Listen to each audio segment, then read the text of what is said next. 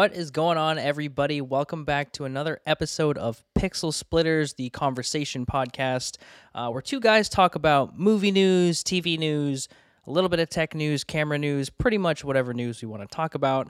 As always, we are your two hosts. My name is Josh. And my name is Willis. And apologies for last week, guys. My computer screwed up, and we don't have a recording for last week, so that's why we skipped a week, but we're back. And you don't have to blame yourself, Josh. They could have just been like, oh, yeah, it was a holiday weekend, and we took a week off. Guilt is eating me alive. I can't. It's not your fault, man. I have to make. I already made an Instagram post about it, calling myself out. It's okay. But yeah, how are you doing, Willis? I'm doing good, man. It's a good. Well, no, I mean it's been raining for like a week. So I was about to say what? What yeah, the hell are you talking about? It's good. You know, I miss the sunshine, but yeah. So it goes. Yeah, interesting movie stuff to talk about. Movies are back for the most part. And it's true. You know, very little tech news. I don't think any tech news this week, right? No, there was some stuff we could have touched upon, but I would much rather talk about movie and studio stuff this week. So yes. So today we're going to be talking about the fairly new question: are movies finished? And we'll get into that in a minute. I don't want to get too far into that. It's a lot to unpack, right? It's a lot to unpack, yeah. We're also going to be talking about Quentin Tarantino a little bit because he has just purchased, I believe, his second theater. And we're going to be talking about what he's going to be screening there and what that might mean for theater showings in the future, to be quite honest. Then we're going to be talking a little bit about the new Peacemaker TV show, which exists, apparently. Exists, yeah, and we have some serious thoughts about that. Then at the end, we're going to wrap it up with the brand new trailer for Marvel's new animated anthology show, What If?, which is going to explore a lot of different alternate timelines for the classic Marvel Cinematic Universe. Weirdly, as you say it, like seemingly the same kind of thing that Loki's doing right now. I know, and potentially Doctor Strange. They're doing a thing right now. They're doing a really specific thing right now. Potentially to retcon some stuff. I don't know. We'll see. And then at the very tail end, we're going to be talking about Black Widow, which just premiered last weekend. It's true. Took the box office. It did. Was it up against anything? I don't know. It's no. Not important. Fast 9, F9, whatever. Yes. Although, yeah, it is what it is. We'll get there. We'll get there. Let's just jump into the very first topic, which is, are movies finished?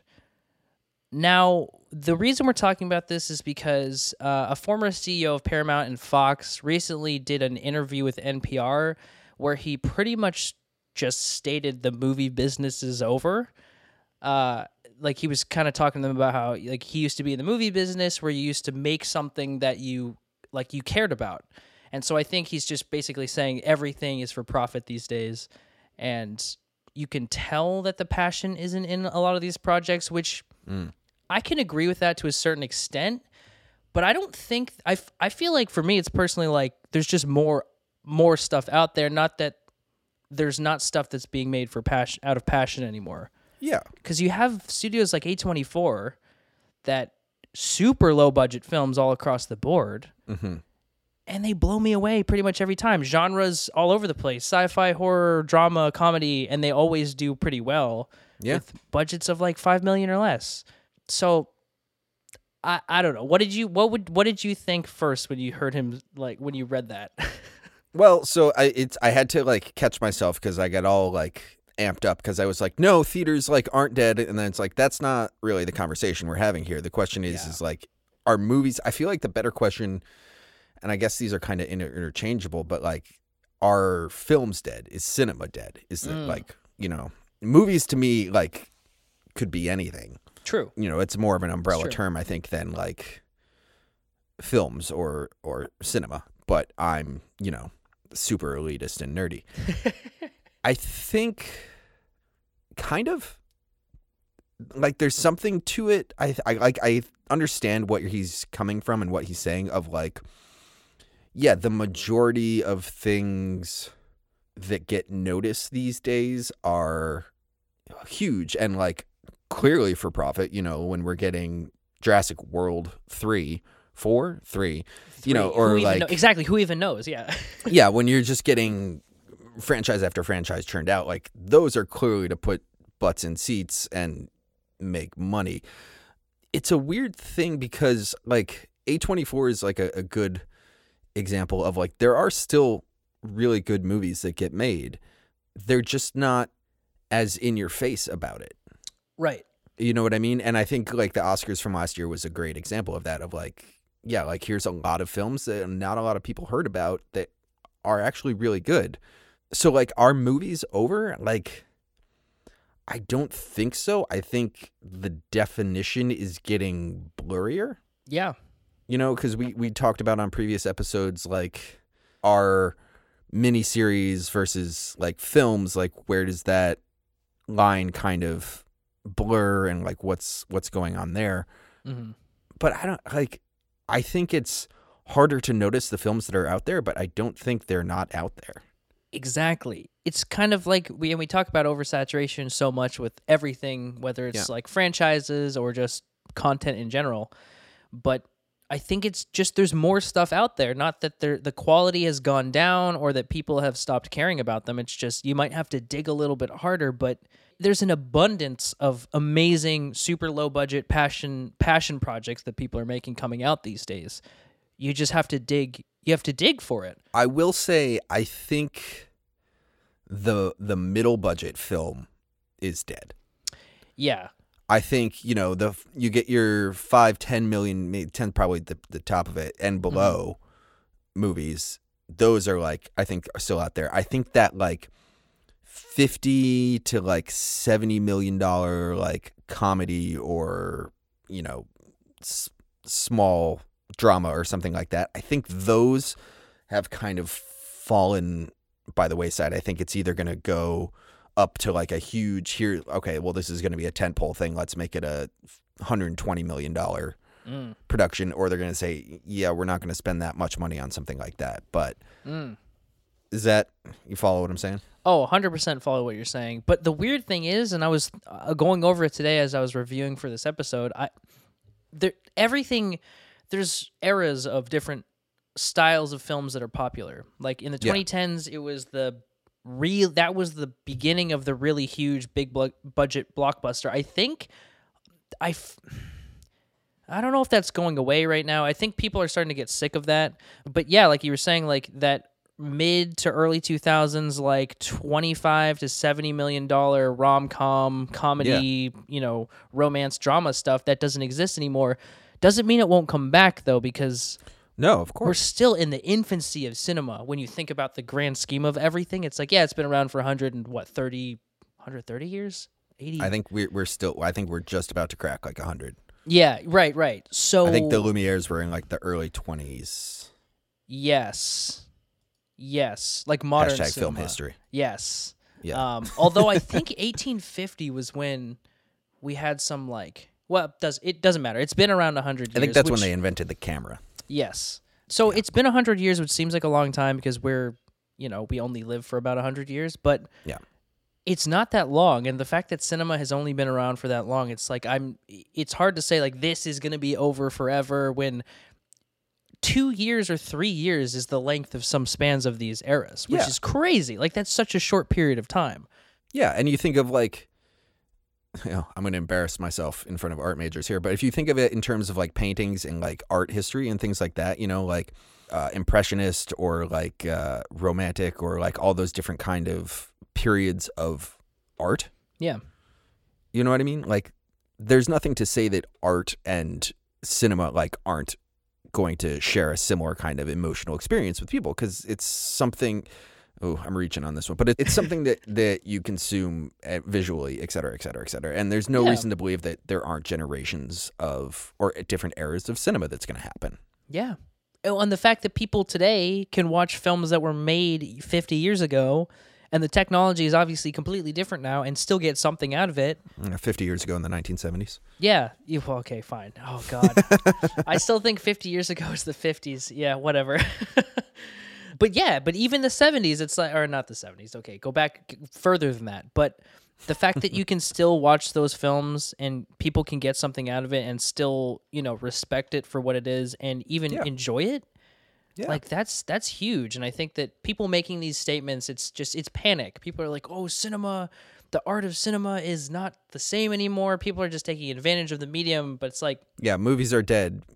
I used to make movies in the 1990s. Like, it's okay. Right. Like, cool. Like, come yeah, on, that man. kind of movie is.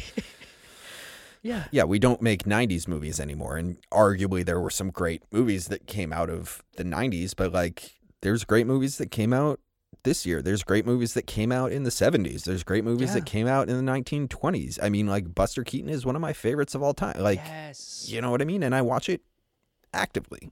yes, Him, it, I don't know. yeah, it. Well, it being that I watched the films, those films with Buster Keaton in them. I don't know. Yeah, I just think people are being dramatic. It's not the end of. I mean, it might be the end of an era, but it's not the end of filmmaking. It's just people are just getting started, and there's just more stuff to watch. I mean, I'm in for that. Yeah, and it is. I will see that it is harder for cinema. Oh God, for like cinema auteurs to like rise above the noise. That I'll definitely grant, because it's like you could make the greatest film of all time, and you know, Netflix could buy it and dump it on their platform and be like, there you go. True. And then like 40 people watch it and go, oh my God, this is the greatest. Yep. And then 5 of those people are like, this is bullshit. And they leave a 1-star review. And that, you know, like, yeah, it's harder to get things out there. Certainly harder than it was in like the 90s and things like that. But and it's weird because it's like, it seems that people, sometimes like for, especially in this weird age of like super big budget movies, we get, like, they find directors that are pretty low scale in terms of what they've done, but they know what they're doing. And then they get put on Jurassic World or a Marvel piece or something, or a Star Wars piece, and then it elevates them. So it's like there's some people, you look at their IMDb's, it's like they have one credit and it's for like, you know, they produced something or they did, you know, and then they come out of nowhere with these things. That's just, well, I remember I was talking to a friend of mine at one point, and we were talking about how, like, it seems like when you make a good indie film, if it's good enough, you sort of get rewarded with some kind of IP film. Yes. You know what I mean? Like, it's not necessarily like, oh, yeah, this movie that you made was great. Here's budget. Like, what do you want to make next? It becomes, oh, yeah, this movie that you made was great. Here's the one I have in my head is Harley Quinn. Yeah. Cathy Yan. Yeah, Cathy Yan made a film called Dead Pigs that I believe was a Korean film. I believe you're right, but don't quote me on that. Well, apologies if it's not a Korean film, but she made that film, and then they were like, oh, this was really good. Do you want to direct Birds of Prey? And which she did, and it was great, but that's like a huge jump, but that's kind of what I mean, where it's not like, okay, you made this $5 million movie, let's make a $50 million movie. It's like, you made this $5 million movie, here's, you know, $180 million. But you have to keep it in the, like, we have a story for you. Yeah. Here's where it's gonna lay. But this has to fit into this conversation. Yeah. But then right after that, that's when they're able to do whatever the hell they want to. I feel like it's that's the stepping stone where it's like, after that, then you can do whatever you want. Although, but that's the qualifier, is if that IP is good. True. That's very true, actually. You know, if you, and like, that's tough, because like, if you're a $5 million filmmaker, if you've made like 10 shorts and, you know, make your first feature and it's great, and you had a budget of $5 million, strategically navigating how to handle like a massive budget film with massive stars could crush a lot of like second time directors. It's true. You know what I mean? So it's like, I don't know, we're getting off the point here, but like, that's the thing that makes me sad, is the idea that like jumping to like a higher IP kind of thing could rob a really great filmmaker of like the ascent that they need to become a really, really great filmmaker. You know what I mean? Oh yeah, I didn't even really think about that, because yeah, that's weird. Because yeah, if it goes poorly, that's kind of it. You had your chance, and people aren't gonna take a chance on you, or you've just lost your confidence. I don't know if that's happened, but or yeah, you've just lost your confidence, and that's it. It's much higher stakes. much higher stakes. That's really interesting.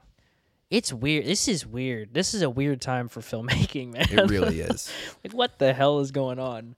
Like, people are trying to be tied, or I don't know if they're trying to, but it seems like a lot, that's the route. So it's like, how do we tie ourselves to a Marvel or some sort of Disney IP that will take us into into those rooms with people that we can actually talk to?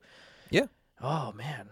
I'm sure there are a bunch of kids in film school right now who are making films about, like, some generic superhero without major set pieces, with the hopes that this will be seen and they'll be able to attach themselves in some capacity to a superhero movie. Yeah. Oh, weird time for cinema. But, so back to the original point. Yeah. Movies definitely aren't over. Yeah. Movies aren't over. They're changing for sure. It's weird. The idea of, if you don't consider, and I'll put this and then we can continue on because I'm definitely rambling at this point, but like, if you don't consider these huge IP properties like films or like quote unquote movies, like, then we're not getting nearly as much cinema as we used to, for sure, because like, a lot of this just goes, but I don't think that they're not there, which I guess is what we said at the beginning. But like with Marvel, it seems like you almost can't differentiate one film from the next in terms of style, I think. Whereas you have, and I don't like to bring up Zack Snyder every episode, but what he did with Justice League, what Chris Nolan did with The Dark Knight, those are, I think stuff like that is needed right now, because, like, that's why Edgar Wright got fired off of Ant-Man, because he was like, nah, I want to do this my way and make it cool. And they're like, no, I think we're going to do it like the way that we've done every single other movie in terms of tone and action. Maybe Marvel's not the conversation. I mean, maybe DC is like the better conversation with this. Maybe. Although they tend to make not as good of films, but they're certainly more far-reaching with their directors. Yes. You know what I mean? Or They don't fit their directors into as much of a box, I guess would be the... Right. So, absolutely. I mean, yeah, because you get, like, Kathy Yan, and you get Zack Snyder, and you get... I don't remember who directed Shazam, but that's the other one I have in my head right now. If like he what's his name? Wait, I'm pulling it up right now. David F. Sandberg, who is actually, he's really, really awesome. So it's like, I don't know. It's interesting because it's like, oh God, this is not a conversation we should get into. So I'm going to throw this out there and we'll move on. Yes. But like, are DC movies less successful because they like let their filmmakers take more of a chance, and it's on that larger scale that we were talking about earlier? So like, not everyone can. I don't know. That's just have a crack at it. Yeah. That will get us into a whole other hour worth of I feel like we podcast. have to throw Patty Jenkins' name out there too, because that's like, oh hell yeah. Absolutely. So I'm like talking all these like one-off, and then there's Patty Jenkins. There's Patty Jenkins. Almost as much of a part of the DCU as Zack Snyder. Yes, it's true. Speaking of DC properties and them bringing in other directors and creators and kind of giving them, I don't know if that's true for this, but giving them their freedom to do with what they want. We're calling it audible here, guys. We are. We're swapping the Quentin Tarantino theater stuff and Peacemaker because it fits better. Yeah, we're going to talk about Peacemaker real quick. Yeah, so there's a Peacemaker show coming out. Yes. That I didn't know about until a few days ago. Nothing. I hadn't heard anything about this until you showed it to me. And I literally read an article and I was like, I must have been like just not on the internet for a few weeks or something, because this completely slipped me by. So for those who aren't following us, Peacemaker is a character from the upcoming James Gunn The Suicide Squad movie. Yes. Played by John Cena. And he apparently has his own show coming out on HBO Max, right? That is what I'm led to believe, yes. That they seem to have already written and shot at least part of. Yes. Like what? I just don't understand. I just don't. I don't get. Like, where did this come from? Where did this come from? And like, I find it really interesting that HBO is throwing down on a series for a character that audiences haven't even been introduced to yet. Right. Like, that's bold as hell. And like, given, I suppose, like, John Cena is a bankable name to a degree. I was gonna say, is he really though? Like, I think he's got recognition. He was just in F9 actually. What am I saying? He's having a good year. year. Yeah. He was in that Blockers movie. I don't know. Oh. That's the only one that I can think of off the top of my head. F9 is like a way better example, but like I don't mind John Cena. The dude's got range. He can play, pretty good. He's not of the Rock caliber when we're talking about WWE fighters that transition to acting, but like the dude's got a career, He does, and people know who he is, which is a big thing, without even having to like see him. It's John Cena, obviously. Oh wait, this was created by James Gunn. I didn't realize. Yeah. That. Okay. There's kind of two things to talk about here. What's even happening here, I think, is the first one, which, like, how is it that we, especially like nerds and like movie buffs and TV show buffs of our level, have heard nothing about this? And I was saying to you before we started recording, like, this is a thing I've been feeling recently is like this year, I feel like as soon as things started open, I have no idea what's coming out anymore. No. There was, like, last week that Steven Soderbergh movie premiered on HBO Max. What? No Sudden Move? No Sudden Move. Like, what? And I heard it was pretty good. I didn't see that. I need to watch that too. I did watch it the other day. Yeah, it's really good. Yeah. It's okay. It's good. For him, it's like, I heard it's like not in his top 10 or anything like that. Yeah, visually it's really cool. You should watch it purely for the visuals. But so, like, I feel like it used to be, okay, we got trailers on like Tuesdays or trailers in front of the movies. And then we'd see ads and stuff around. They were like, hey, this is coming out on this date. I still see a lot of trailers. Yeah. I still see things that are like, oh yeah, coming out on this date, although people haven't been going outside as much. So like billboards are probably less effective these days, but like, true.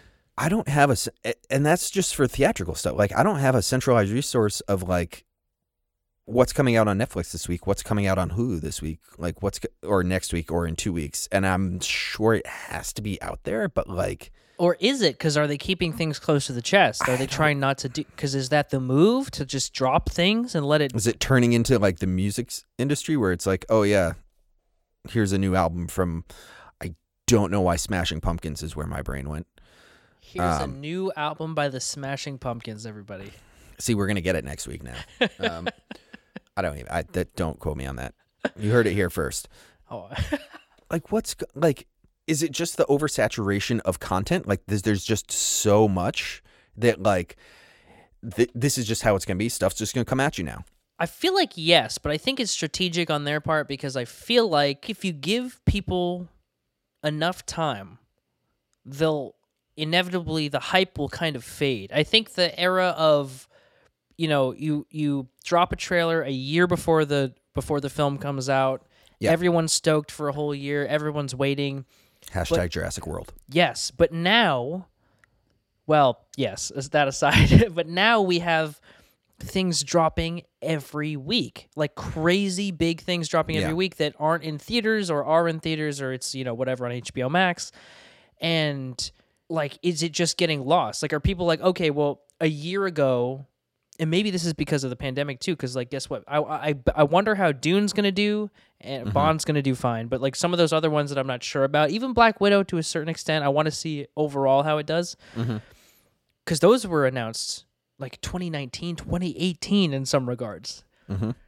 So I wonder if it's just they're wondering if people are just losing their interest in these films over a certain period of time, and obviously there's no metric for that yet because COVID, like the films are just coming out now. But so there's that, but then there's So like, yeah, there's the traditional like trailer theatrical release kind of thing, but like this Soderbergh thing, or I think of Doug Liman's like Lockdown, which I've talked about on this podcast before. Like they just happen, or like this Peacemaker thing. I'm like, this could be like done and drop next week, which I don't think it's going to, because that would be really weird to drop a character spinoff before the character's in anything.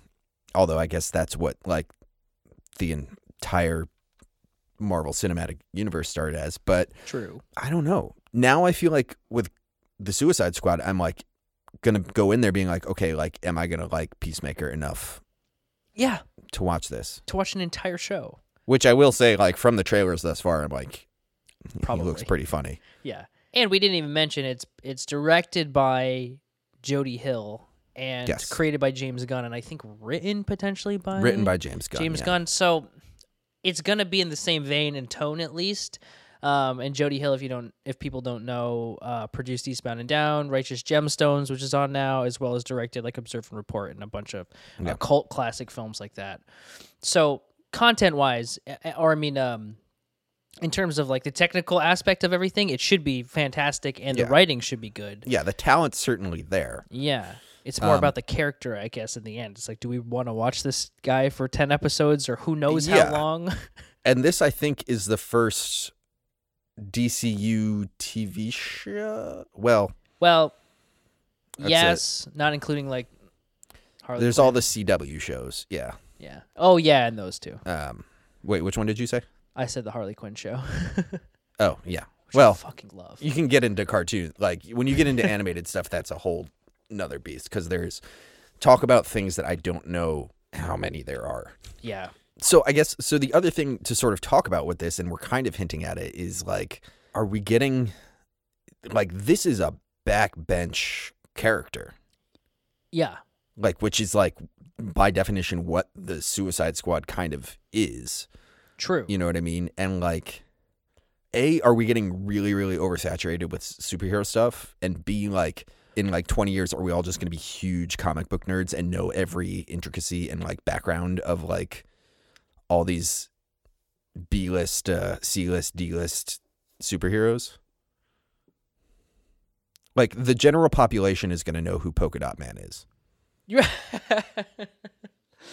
It's well, for your first point, yes, we're getting way oversaturated with this kind of stuff, which I'm not hating yet. We're gonna get to that point very soon, I'm sure, but I don't know. I'm going back and forth in my head right now because I almost like getting these kind of super obscure characters because for me, I like to learn stuff about these people versus like if I see Batman again or even like Catwoman, who I don't know that much about, I'm like I probably wouldn't see a Catwoman movie potentially, or like you know.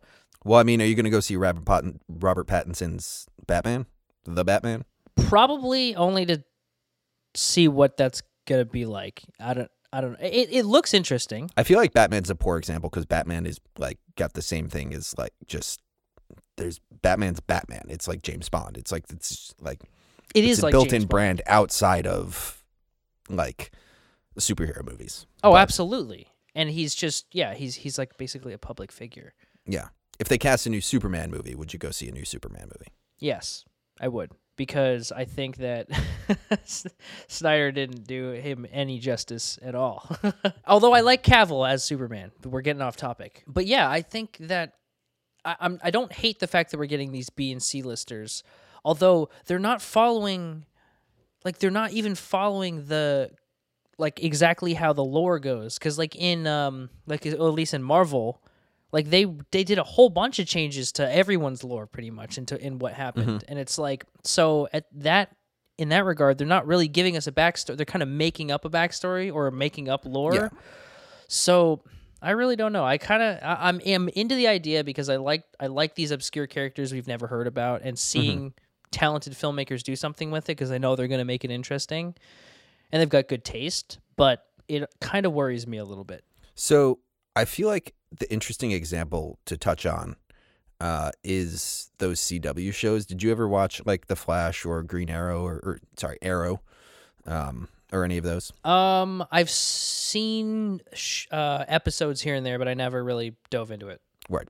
So like, I watched, I think, the first couple seasons of Arrow and the first couple seasons of Flash. Mm-hmm. I tried to get into like Legends of Tomorrow, which, by the way, is sitting at 100% on Rotten Tomatoes. I don't know how that's happening because I literally stopped watching it because I was like, this show is terrible. Okay. I saw that the other day and I was like, what's happening now? What the hell?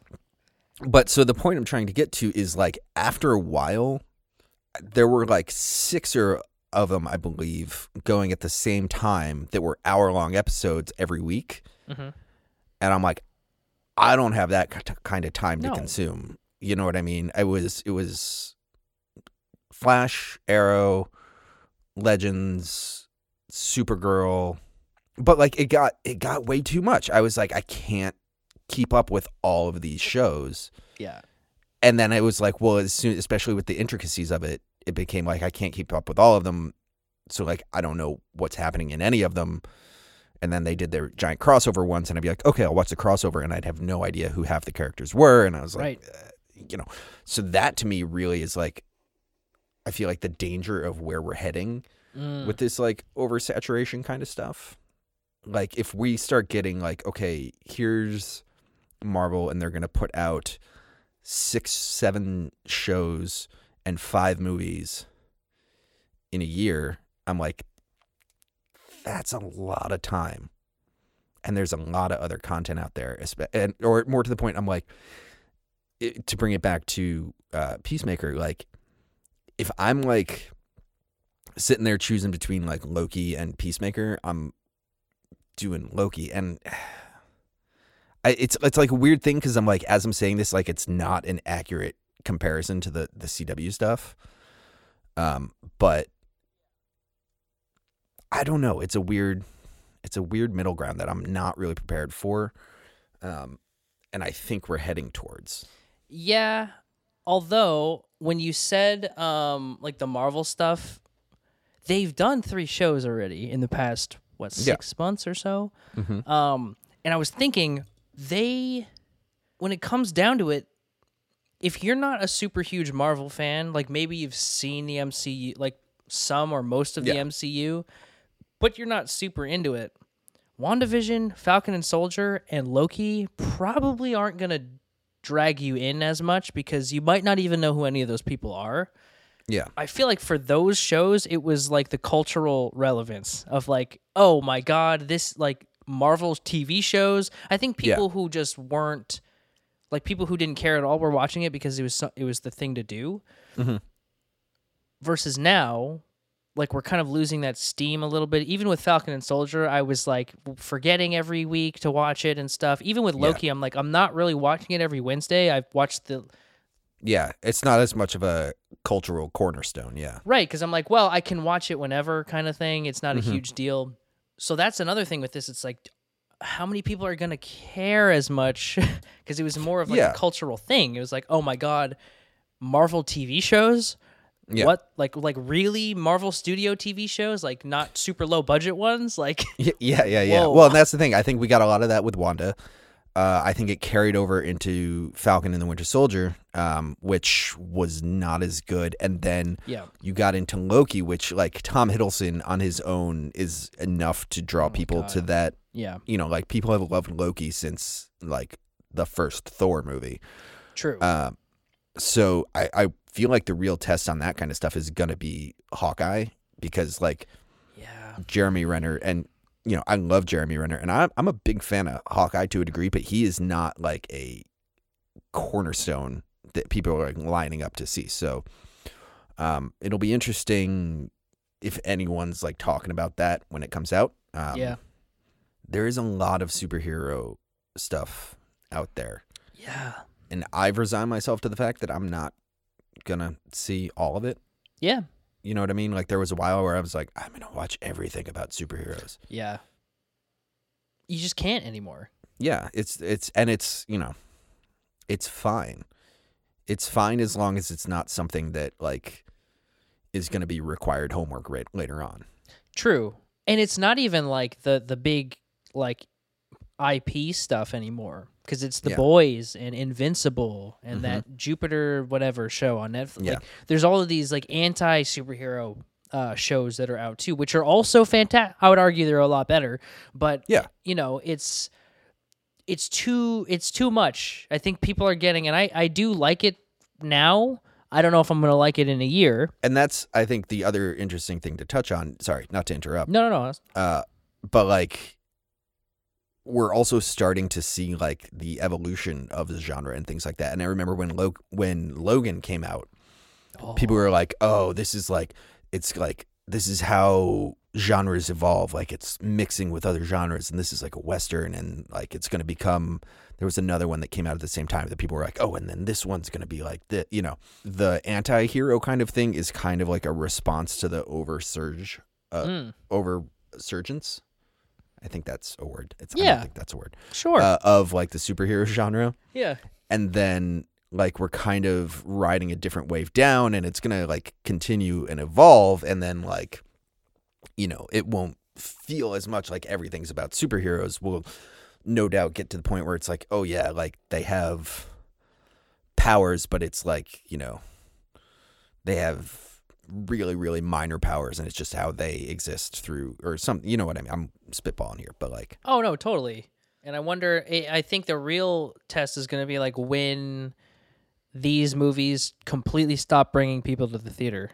Like when this shit stops like actually garnering a lot of cash, because through streaming, we still don't know exactly how all of this stuff is like doing. Yeah. They don't really release any of the numbers on that, and obviously it's just they're making money through your subscription every month. So yeah, I saw a commercial for The Tomorrow War on Amazon. Oh, good God. Chris Pratt, and right? at the end it said the #1 streaming movie in America, and I'm like, what does that mean? You have absolutely no way of knowing that.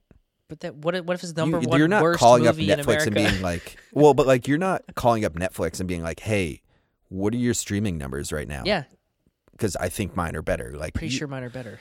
Yeah, sorry. Sidebar. But it's true. It's true. There's no people can, and they used to do that too. Like the #1 movie in America thing was. Yeah, it's a big selling point. But with that, you could be like box office. But it only has to hit #1 for like a second, and then they call it #1 in America. Yeah. Versus now, it's like, well, every movie that's streaming on Netflix that just comes out as the #1 movie in America, and it's like that makes there's no how do you what the hell? I just don't get it. So yeah, we're getting a Peacemaker movie. It's apparently like already in the can. Even though we haven't seen the Suicide Squad yet. Yep, hasn't even come out. So hopefully it'll be good. We'll see how that goes. It'll be interesting. I wonder if it's like going to come out quick after the movie, so as to keep it in people's mind. I feel like it probably will. I would almost guarantee it. Because they're gonna choosing such a strange property like that to focus on, they have to. They're gonna have to. Speaking of movies and theaters, versus streaming, streaming, versus our movies finished. Like this one kind of ties into everything I think here. It does. Our guy, or I guess America's guy, Quentin Tarantino, the man, the myth, and the legend, bought yet another iconic Los Angeles movie theater, the Vista. I've never been to the Vista, but I reside on the East Coast, so it makes sense. Yeah, it's interesting because he bought the New Beverly, which is also in LA, a number of years ago at this point. And I know he was talking about the ArcLight and like the Cinerama Dome.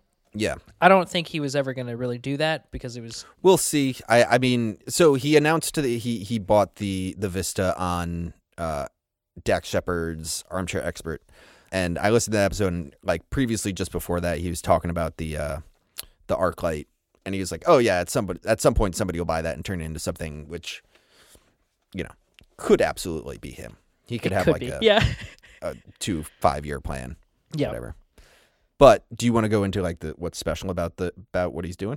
Yeah, sure. So at the New Beverly currently, which is the one he bought previously, that theater focused on, he only shows film, like actual film prints of movies, and that one was focused on all revival stuff, like older movies that you could go and watch.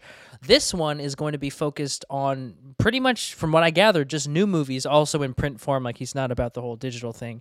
Yeah. So new movies that could be shown on film, which is pretty freaking cool. I like seeing stuff like this because it's... like all the stuff that we said before about is film dead, this is the kind of stuff that makes me think like, no, that people still care about this. And obviously Quentin Tarantino is he's an anomaly in terms of most people. But, I think other people would be down for stuff like this. I know I would be. And like stuff like the Alamo Drafthouse and those, like even the Dolby theaters, like something that's not just an average, ordinary theater going experience. Yeah. I think is what's needed right now. Yeah, and I think, we talk so much about like going back to theaters and, versus streaming and all that kind of stuff. I really think that's what theater going is going to slowly evolve into here, of like going to movies for the experience and not necessarily just for the movie. And I'm reading a book right now that's really fascinating. It's called, I guess I'll shout out, it's called Why We Need Movies. And they were talking about that whole kind of thing of like, hey, as it evolves into an experience, and they made a comparison to going out to a restaurant. It's like, you can stay home and like order takeout, or stay home and cook food. And like cooking food is a weird thing because you're not staying home and making films. But true.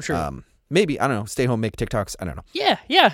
Oh God. Or like you can go out to a really fancy restaurant. You know what I mean? Like you can go out and go to a place that's going to have good ambiance and a really good menu or a great wine list or all these different kind of things. And like that is much more about the experience. And like no one's saying, especially post-pandemic, like no one's saying like, oh yeah, like restaurants are going away. Right. You know what I mean? Like that's still going to be a thing that people do. And it's just like, because it's framed as I go to a restaurant for good food and an experience. Yeah. And that's a generalization. Like people go to like, Burger King and stuff, but true. But it's still like, you can't get that you're going out to get something because you can't just do it at home. Yeah. Like if you could make the exact same thing at home super easily, like you probably would just do it. But it's more of like if you want McDonald's fast food, it's not like, I could just make a burger now. Like people want to go eat like they would go eat McDonald's, Yeah. And same with like high-end restaurants. Well, and that's the interesting thing is like, is it going to become more of a like, I want to go out and I want to see a film print, because you can't see a film print at home. Yep.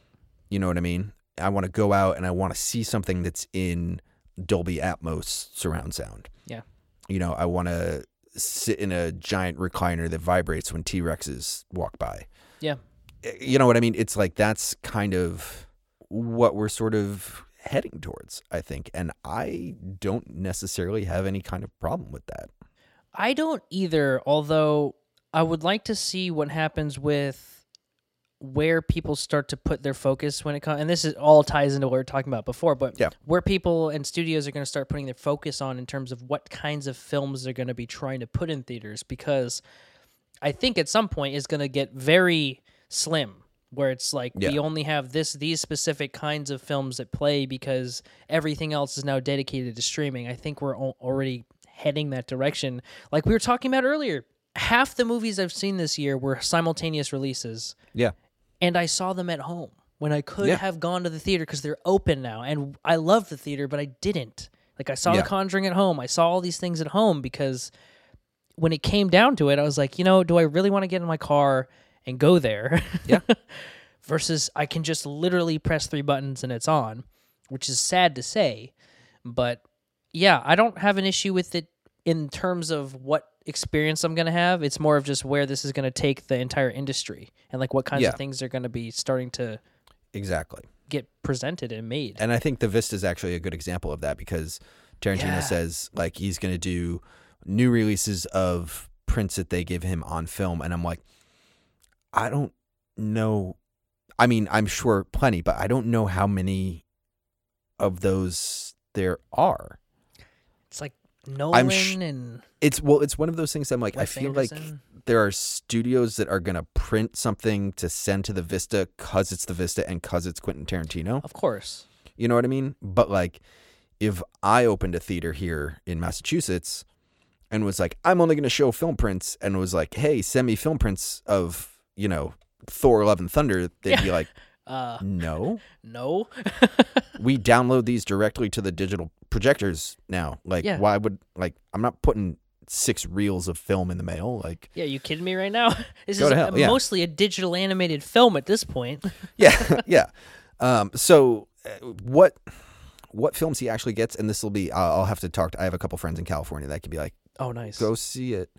Yeah. It'll be interesting to see, like, what he actually gets, and it's a weird middle ground of like, yeah, where to what, I like the comparison you had there, like to what width are theatrical releases gonna reach. Yeah. You know. And like at some point, do you think that all movies are gonna have to be seen in a specialty house? Like, I almost kind of think maybe. Like, obviously, way down the line, potentially. What do you mean by a specialty house? Like something like that, where it's like, okay, you're getting something you can't see at home. An IMAX screen or a Dolby screen or the Vista or an Alamo Draft House where you can eat there and drink. It's like there's like, do you think it's going to have to be an experience for people to go out? Well, is the question there, is the Megaplex dead?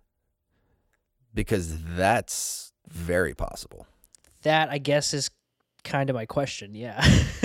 If you're a movie theater, if you're a Megaplex owner with 18 screens and the total number of attendance is down, the total number of films coming out that are going to theaters is down, you know, you can't be showing Fast 9 on 6 different screens. You'll never fill the theaters. You know what I mean? True. So like, are those huge megaplexes on their way out? I would not be surprised if we started seeing a bunch of like, if we get back to the 90s and start seeing a bunch of like 3 or 4 cinema theaters popping up, because it's like, hey, we're gonna like concentrate on 4 screens. You know, it's gonna become a thing of like, hey, yeah, we'll do like modern.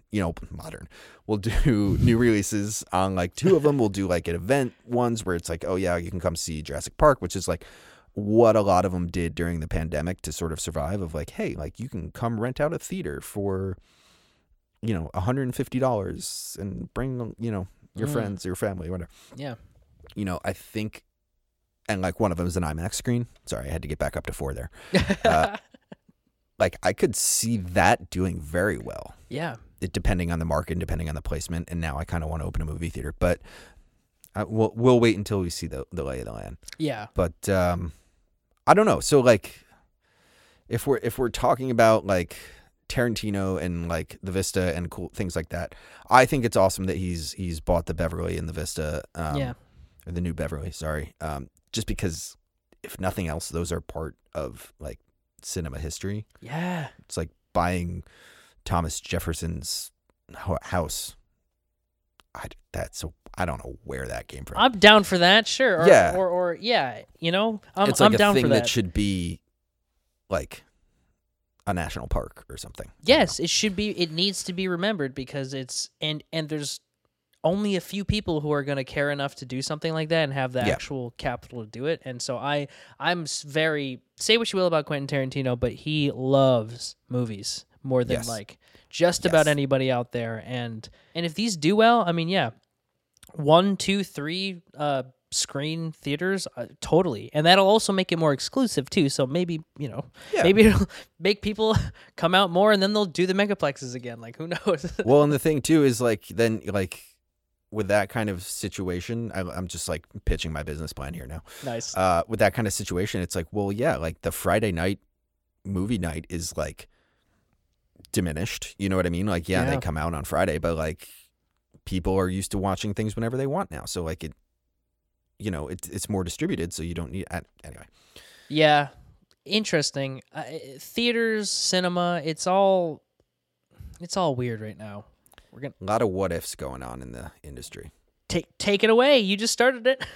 So the next Marvel, to sort of jump back to what we were talking, the next Marvel TV show that's coming out is the animated series What If, starring pretty much everybody. Pretty much, besides like the really like RDJ's not in it, and I don't think Chris Evans is in it. Yeah, which we'll talk about that in a second. But yeah, so that's the next series coming out after Loki, and they dropped their second trailer. There was like a generic one like a while ago. Yeah, that looks absolutely out of control. Yeah, bonkers, like insane. Bonkers.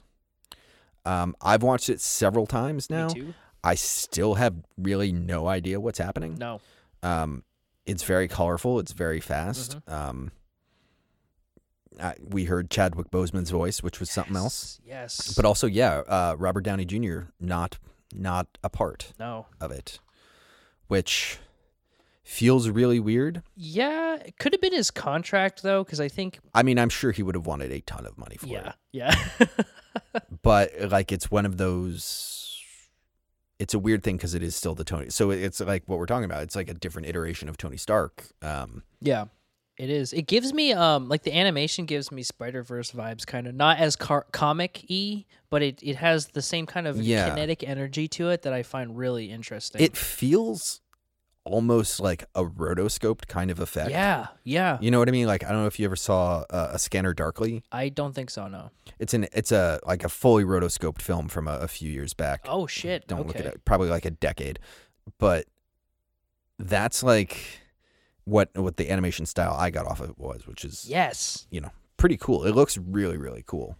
It does, and it's I don't even know if we said this. It's an anthology that's basically going to be taking a bunch of like the traditional Marvel MCU storylines that we've known about already, and just throwing them down a different timeline so that other things happen, and we get to see kind of like the cause and effect of like just the smallest thing, and where the MCU could have gone. And I don't know if it's going to be like every episode is a new movie that they're doing. Like I know that there's like an Iron Man, or maybe it's just one big story that they're going to do. Well, I think every episode is a different what if. Okay, that would make sense. But that was going to be my big question, is like, I wonder if there will be like an overarching tie-in, because it seems to be a lot of Doctor Strange kind of doing stuff. So like, right. I'm curious if there's going to be like, and there's the Watcher and things like that. Are there going to be parts that are like an overarching storyline? And how the hell is it going to like tie into the rest of the MCU? Because it's not like they're just doing this for no reason. There's got to be something here. Yeah, I mean, unless like legit in the next episode of Loki, they're going to tear apart the multiverse, and this is the first step of like, Doctor Strange being like, oh my God. Right. But it's always possible. Jeffrey Wright is narrating. Cool stuff. What do you think of this being animated? Outside of the style? I think it's kind of the only way they could do it. I mean, they could have. Yeah, I mean, I don't hate it. I think it's the only way they could have done it, though. I think they were just like, well, we can't get literally everyone back and just reshoot all the movies. I mean, let's be real. They literally could get everyone back. They could. Except for Chadwick Boseman and... Well, true. RDJ. Yeah, but like, the amount of money it would have taken... Sure. To reshoot the first like segment of Iron Man again and all this stuff to make it look good. Yeah. I think it's just out of necessity. But I don't hate it. I think it gives it more of this like whimsical, almost like it's not reality type of feeling, which is cool. It kind of sets it apart from everything, and which also makes me think, how much is this going to tie in? Yeah. Like what I don't get. It's literally a bunch of hypothetical storylines. So it's like, is this going to be... Well, and not only that, so the thing that I would qualify it with is my wife is like not super interested. Yeah. She's not a huge fan of like animated stuff. Sure. In general. Like she watches all the MCU stuff, and she's loving Loki and all that kind of stuff. But like, she's like, I don't know. So like, if there's homework attached to this series of like, oh yeah, they're going to introduce 3 characters that are going to show up in Hawkeye. Or, like, you know what I mean? Like, if there's going to be, or like, oh, hey, at the end, Doctor Strange is going to meet up with Scarlet Witch, and that's going to be the first section. That's how, like, the first part of Multiverse of Madness is going to play out. Yes. Like, if that kind of tie-in's there, then I think they could have trouble because for some people, animation doesn't hit the same. Exactly. And especially this very specific style of animation too, where it almost feels like abstract expressionist. It's it's going to be interesting to see how this does. This is when I I'd like to know their metrics on like how many people view stuff like this, because I would love to see how many people watch this. Yeah. Because for me and you and people that we know who are like, this is everything I've ever wanted. Like literally watching hypothetical storylines play out from Marvel is like, how much cooler could you possibly get? But for most other people, I bet you it's like, well, why would I want to watch something that's, literally based off of what if this happened? Yeah. But I'm into it. I think it'll be cool. I'm going to watch the hell out of it. Yeah. Yeah. I hope it's good. I mean, everyone behind it seems like they know what they're doing. They've got mostly everybody back besides, I think, Chris Evans. Weirdly enough, Benedict Cumberbatch, I don't think, is in it. Brie Larson's not in it. RDJ's not in it. Bettany's not in it. Well, but literally, if you go through the list, it's like pretty much Bettany has no right not being in it. He did vocal work for like everything. I think this must be like they had other stuff going on because they also like Kurt Russell's not in it and stuff like that. Oh, my ego! I was like Kurt Russell, and then I was like, oh. I went to the Fast and Furious franchise. Oh, okay. It's going to be interesting. We're definitely both going to be watching it, and yes, I'm sure it's going to be a lot.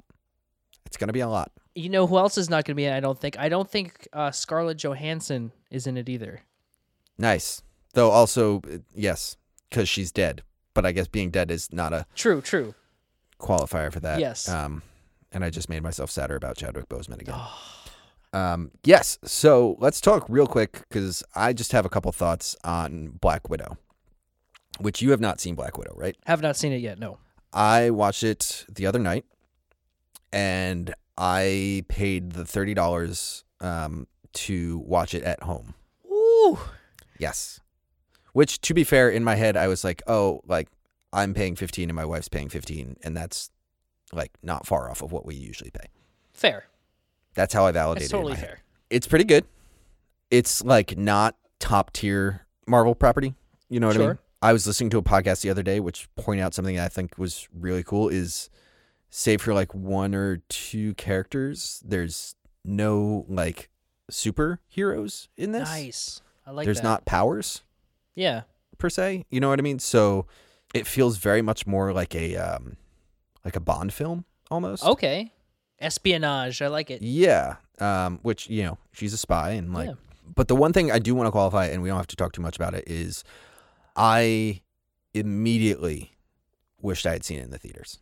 And my wife did too. About 10 minutes in, she looks at me, she goes, we need a bigger TV. I'm like, no. We need to go see that. We need to be in a movie theater.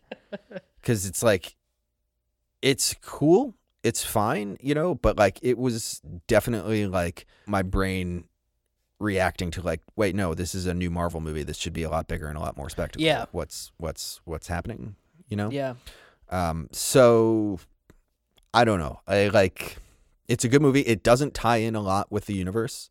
So like if you're not huge into it like we are, but it's definitely worth seeing.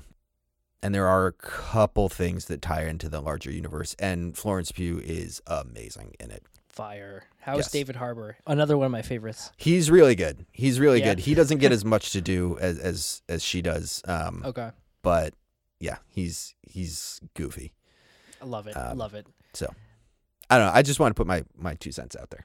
Oh, totally. I do have one quick question though. Do you think that your reaction, do you think that's going to be universal? And if so, do you think that's going to make people want to go back to the theater for certain things?